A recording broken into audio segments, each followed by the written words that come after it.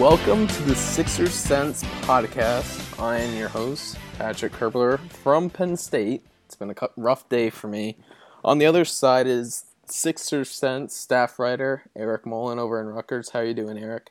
Good. Better than you, probably. Yeah, me and Eric were talking while we were trying to figure this all out, and he gave me a little ribbing for the Penn State Temple game, which I'm sure that Josh and George thoroughly enjoyed. And hey, it was a good 70-year run, and we'll start 70 years again soon. So got to keep the faith. It's trusting the process with Penn State. Yeah.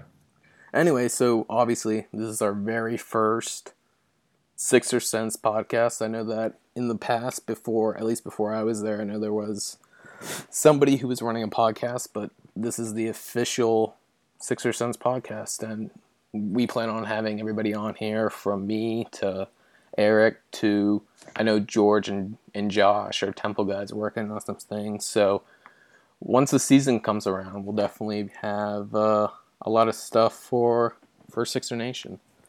For now, though, big news for the Sixers is the signing of Kendall Marshall. So Eric, just your general thoughts on the move to bring in a guy that's had some success in the NBA, but also definitely has his struggles. Yeah. I tweeted the other night that, there was a report earlier last week that this might happen and that they had interest. And when it was official the other night, I tweeted that it was kind of funny that the Sixers probably got their starting point guard on September 4th. Not necessarily in such a good way, but it just kind of shows where they are with that position. And really, Marshall, who's probably at best right now a backup on a good team, can definitely come in here and win a starting job. So, I was happy that they got him. I remember a couple years ago when he was playing with the Sevens, and the Sixers had Lorenzo Brown as their backup, along with Casper Ware that year. And I remember watching him on YouTube live with the Sevens, and he was scoring like 20 and dishing out 26 a game in front of the call him up. So 2 years later, I'm still happy that they took a chance on him. Hopefully, they'll give him a lot of playing time so we can see what his role actually is going to be in the NBA. Yeah, he's definitely a guy with limited upside. I don't think anybody would argue that. But, even with the Lakers a couple of years ago, I think it was the 2014 season. Yeah, 13-14. Yeah, he had 8.5 assists and shot the three decently well. I'm just looking here now. I see that he had 1.3 threes a game and in 39.9%. If he can shoot the three and he can dish the ball, which we know he can dish the ball, that's never been his problem. That's all he really needs to do: space the floor for Okafor and Noel, and continue to feed into the posts. And right now the Sixers, Scottie Wilbekin, Pierre Jackson, it's not like the position is stacked. Yeah, and the funny thing you were talking about his shooting is that people remember from his college days that was not his strong suit. Absolutely terrible shooter. That's one of his big reasons for going down to the D League, was because he had to show people that he actually had improved that shot. And for him, the last 2 seasons, for him to shoot just about 40% above league average is really impressive. Now, was he injured last season? Did he have an injury that? Yeah, in like mid-January, he tore his ACL, and I think that's why he was mostly like, he hadn't been signed to this point. Yeah, but Do we know if he's full go? Yeah, the initial report from Michael K. Blomain from True Hoop, I think that's his name. Mm-hmm. He's MKB on Twitter, but he had the initial report they're interested, and he said that he expects to be a full go for training camp, so that's good. Before, I can't remember. I don't think it was before the draft, actually, because I wouldn't have written it before the draft. But I wrote, it's before free agency. So I was writing point guards that the Sixers should go after, because once Okafor was on the team, it was one of those things that they needed somebody to get on the ball. And I wrote down, I remember C.J. Watson and Jameer Nelson was the main guy. But I do remember looking at Kendall Marshall and thinking that could be somewhere where they go, and oddly enough, they end up there. What do you think? You think there's a great chance that he's your starting point guard? I think him and Rowan are going to take most of the minutes at the spot. I don't know if he'll start there opening night, but I just think for what the Sixers need for their offense, it's going to be, running when they can and when they're in the half court, getting the ball to Okafor. I think his passing skills are going to be needed. And I mean, Rowan's a good passer too, but he also has the craziness turnover effect to his game. Marshall's a little more under control. And also, if you're going to have Okafor and Noel on the court, the spacing is going to be limited. You need a guy like Marshall on the wing that can give you a little more spacing, the spacing that Rowan doesn't give you because he shoots in the mid-20s from three. So I think him and Rowan are going to take most of the minutes at the spot, and I really wouldn't be shocked if Marshall was a start opening night, but it could be Rowan too. That's kind of the problem with everybody that they brought in at the point guard, whether it's Isaiah Cannon, who can shoot a little bit but can't do much else besides that.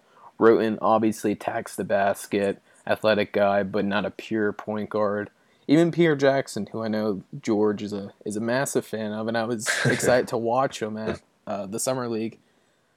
He doesn't look as explosive as he once was, and he's 5'9", and you tear your Achilles, you got to keep that explosiveness, and he looked like he was lacking a little bit. And he's another guy that may not be a true point guard. And Scotty Wilbekin, once again, probably better as a catch and shoot option. If you can get him next to a tall point guard, I don't really know what the upside is.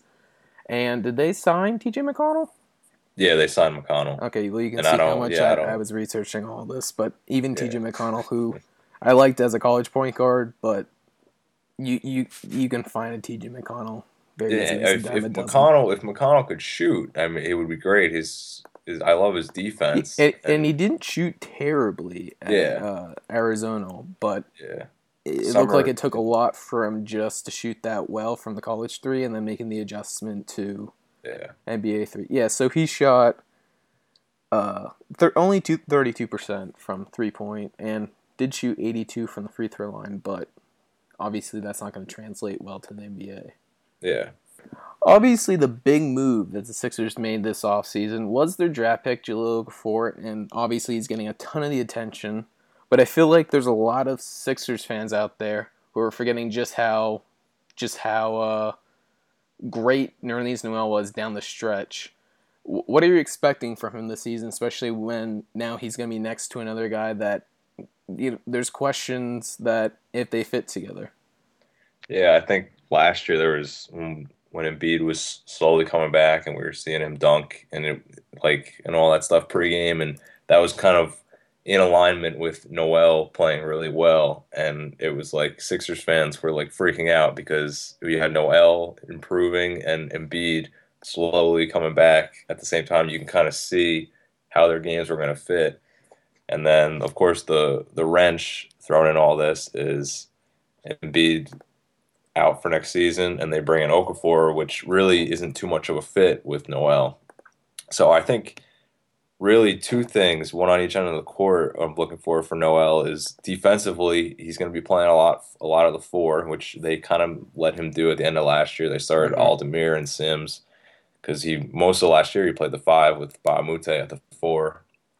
But I mean, he's going to be playing against fours on defense, so he's going to be away from the basket more. So I think it's going to be interesting to see how the Sixers scheme that, because you want him to still have an effect on the game at the rim, but he'll definitely still make his presence felt out playing against fours in like the pick and roll game or whatever. Mm-hmm.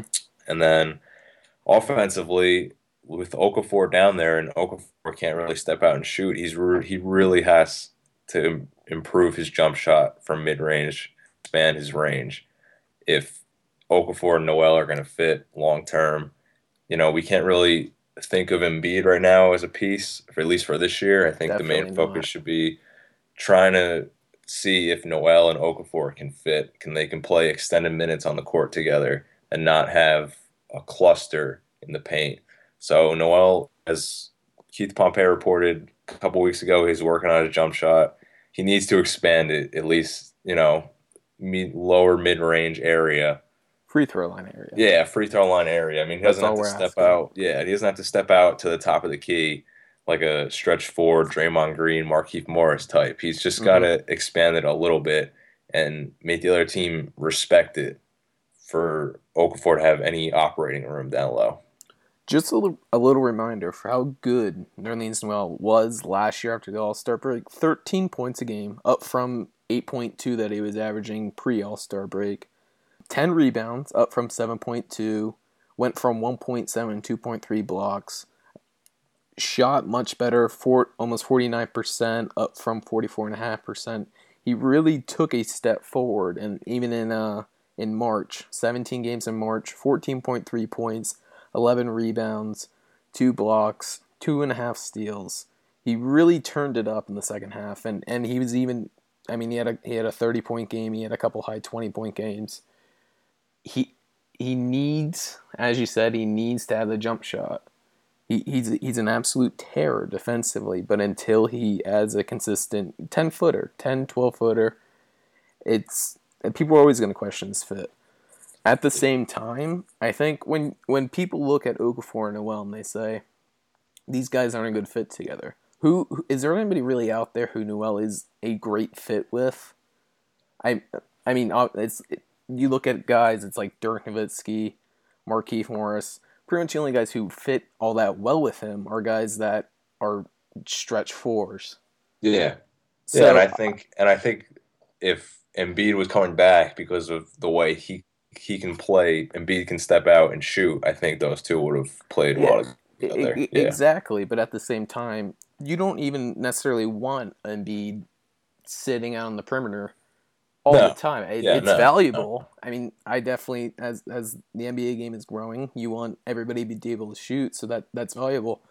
But no matter who Noel's with, you're going to be able to find ways to have another big man who can play in the post. That's why are Noel and Okafor great fits?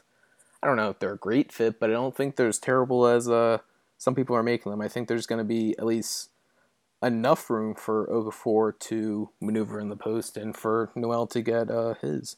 And hey, we don't know. Maybe Noel comes out and he does have a 12-footer and he is the alpha dog on offense. I mean, we saw a little bit of it last year, and Noel said that he wants to be Kevin Garnett. So it's possible that he does that this year. Yeah, I don't think they're going to be a horrible fit. I just think that it's reasonable to have a major concern going into it. Yeah. Because I think that's just the way that Okafor's game is structured, and that's the only way he can play. At least for right now, he can't step out. Yep. It's more of like if he's going to be your guy, you got to fit players around him that fit well, and Noel's the one that doesn't really fit. I think that's also just important that you have shooters at the 1, 2, and 3. Whereas last year, Ish Smith wasn't a great shooter. Hollis Thomason could shoot a little bit. Jakar was here and there. I mean, not really a great shooter. Obviously, Covington was good. Grant, really not actually that good of a shooter. We all remember how he started, and he was able to hit a couple corner threes, but really struggled down the stretch. Now you have Covington, Stauskas, and maybe Kendall Marshall. That's at least 2 very good three-point shooters in Marshall, who we don't really know a ton about, but hopefully is able to knock down an open 3. Hopefully that opens the floor spacing in general, and Noel isn't too much of a hindrance. Yeah, I think that's definitely going to help. Yeah. So, since this is our first podcast and we haven't been around for the past couple months, obviously Joel Embiid is out for the season. You said early in the podcast that we can't really count on Joel Embiid for the foreseeable future at all. Given the opportunity, what do you think his trade value is? Would you trade him for a mid-round pick, or at this point do you just hold on to him and hopefully you hit the jackpot? Oh wow, I think it's too early to tell. I think a lot depends on. There's a lot of variables. I think a lot depends on how confident they are, and they have all his medical reports and they know more about it than us. How confident they are that he's going to return and will be able to actually sustain and be able to play season after season without re-injuring himself. And I think a lot of it has to do with their belief in what they have in Okafor now. I don't think I would trade him right now unless you had got a ridiculous offer. But I don't know, like a second-round pick, I don't think that's worth it right now. I don't think so either. Yeah. I'm kind of in the camp that you kind of just have to ride it out with him at this point. I mean, you use the third overall pick on him, and it's fine if you want to trade him, even in this past draft, if they wanted to trade him for a top 10 pick if it's there. But I almost feel like that the worst case scenario is that it's the status quo, it just stays the same, and he never Yeah, plays. and he never Best plays. Yeah. case, or actually, I should say the worst case scenario is that you trade him and he's able to stay healthy and he becomes what everybody hopes he can be, which is probably the most dominant center that we'll have seen since Shaquille O'Neal, or if you want to count Anthony Davis as a center, but I personally don't. So I feel like that they're kind of at a point where they just have to ride out with him. And worst comes to worst, if he's healthy, Noel-Okafor lives up to the expectations, and Noel is also playing well. You have three great big men, and you can make it work. And if not, then you trade one of them. There's not a ton of great big men in the league. Well, there's still a ton of great point guards, so you're going to be able to go out and get a point guard. If all three of them are great, I mean that's a great problem to have all But three of them. that's like what people were complaining about before the draft. That you can't take. This is even before Embiid was really questioned for the upcoming season. Well, it was leading up to the draft that the report came out. But that's why you go best player available. That's why you take Okafor over Emmanuel Mudiay or Hazonia. Or Hazonia, just because he was clearly the best prospect. You already mortgaged your future by taking Joel Embiid with the third pick. You don't double down on that by passing over somebody that you think is better. And they're not when they pick these players, they're not marrying themselves to them for the rest of their careers. I think that's something important that fans have to know. I mean, Noel-Okafor may not be on this team in a year. This is about asset acquisition and compiling the assets possible. Yeah, you never know who's going to come up in. At that point, cashing in the third pick for the highest value was to take Noel-Okafor, and that's why they took him. I mean, we saw this offseason. I mean, just in Phoenix alone, you see Markieff Morris wants out. Not that he's a superstar. You see there was some tension with Eric Bledsoe out there. You don't know when the next superstar is going to come around. It could be Paul George, maybe Damian Lillard, but I think Portland's just going to ride it out with him. But whenever that happens, Sixers will be there. And as much as fun as it would be to be able to build a Sixers team like the Thunder built, through the draft, I think that's a lot more fun than just trading for a star. Yeah, you have to take what you can get. And I mean that's why people always ask, how long is it going to take? It's impossible to really know. They will be good when they have a superstar. Exactly. Well, transitioning into a little bit of draft talk. Obviously, Sixers' upcoming future weighs heavily in this draft, although you never know what's going to happen. They own their own pick, obviously. They now have the Kings swap, which is pretty much extra lottery balls. The Lakers pick, thanks to Michael Carter-Williams, which is top 3 protected. Miami pick, which is once again top 10 protected. Thunder, which I think is top 15 protected now. I'm not sure on that. I believe it's top 15 protected. It might move back to 18. I'm not sure. Well, either way, probably get the Thunder pick this upcoming season unless Durant is really, really screwed again. So, Sixers have at most 4 picks, but you have to think that they'll get at least 2 or 3 of them. At the top of the draft, we have Ben Simmons, Sky Labissiere, Jaylen Brown, Brandon Ingram, and a personal favorite of mine, Jamal Murray. Eric, you were saying that you know some of the college guys that are coming back. Is there anybody in this draft that kind of sticks out to you? One mostly, Chris Dunn, who from point guard from Providence, who I was really big on last year. I was happy that he didn't come out because he was let out. So I'm happy that he didn't come out because he was probably going to be a late lottery pick, and the Sixers wouldn't have been able to grab him. So I'm happy he's coming back. I saw him live at the Big East tournament. I had followed him the whole season before, but he really played well in the Big East tournament. Yeah, his production varies between who you talk to. I know that the some people have him as high as a top 8 pick. Others will have him in the lottery, mid-lottery area. He's a veteran guy. It feels like he's been around forever. I feel like his high school class was probably like 2013 or so. He's Yeah, I think he's just 21, even though he's going to be a senior this year. So he's not an old senior. He'll be 22, which is a little bit old for the NBA draft, but not extremely old either. Athletic, he can finish at the rim. He's generates a ton of steals.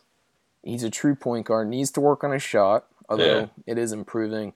But definitely a guy that Sixers who will need a point guard, which I mean they're not. They take best player available, but he could be the best player available, and you can put him in at point guard, and he could be your point guard for a couple seasons. So a guy that I like, who I mentioned earlier, was Jamal Murray, who's out of Kentucky. He's Canadian. He's been on the scene for a while, playing in the Hoop Summit the past couple of years. He really exploded with the previous Hoop Summit in April. He torched the Team USA for 30 points, shot a pretty shot, was able to play a little point guard, play a little off the ball. He's going to remind a lot of people of D'Angelo Russell, except he shoots righty. But he's not a guy that has a crazy athleticism, but much better athlete than Russell was.